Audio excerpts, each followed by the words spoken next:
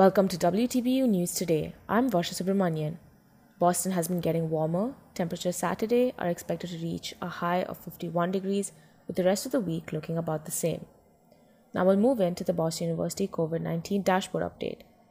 On Thursday, April 8th, 4 members of the Boston University community tested positive for COVID-19. 2 of them were students and 2 of them were employees. For the week of April 2nd to April 8th, 0.38% of tested students were deemed positive for the coronavirus, with 0.19% of tested faculty and 0.28% of tested staff also receiving positive test results. On average, BU's lab took 13.7 hours to process each test. 61 students are currently in isolation and 1,281 students have recovered from the disease. Elaine Backus is here now with a weekly compliance report. Friday's weekly COVID-19 compliance report shows a rise in noncompliance as 321 students were sanctioned for repeated noncompliance. 2,641 warnings over the daily attestation and 1,386 testing warnings were issued to students this week, an increase of over 100 for both. There were also increased reports of mask noncompliance, with 8 instances reported this week compared to 2 last week. Physical distancing concerns went up from none last week to 2 this week as well. There were 2 guest violations and 2 violations of isolation or quarantine housing. However, non-compliant gatherings have gone down. There continues to be no on-campus gatherings, and there were 4 off-campus gatherings, 1 less than last week. This report comes with a message from the Dean of Students' office that being vaccinated against COVID-19 does not mean that students should stop completing their daily attestation or wearing masks. In Hingham, Massachusetts, this is Elaine Backus for WTBU News. Joining us next is Kylie Nguyen with updates on the COVID vaccine requirements in New Hampshire. New Hampshire has decided to remove its residency requirement for the coronavirus vaccination starting from Monday, April 19. Republican Governor Chris Sununu received criticism from Democrats and officials in college communities over the state's decision to prohibit vaccination for college students from other states and non-residents. Sununu announced on Thursday that the restriction is being lifted after the states anticipated to have plenty of doses to go around.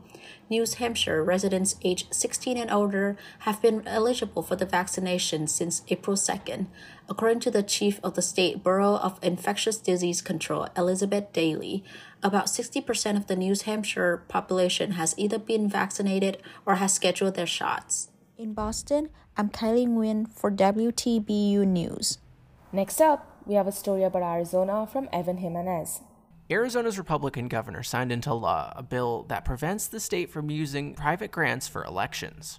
Governor Doug Ducey said on Friday that the goal of the bill is to build confidence and integrity in future elections.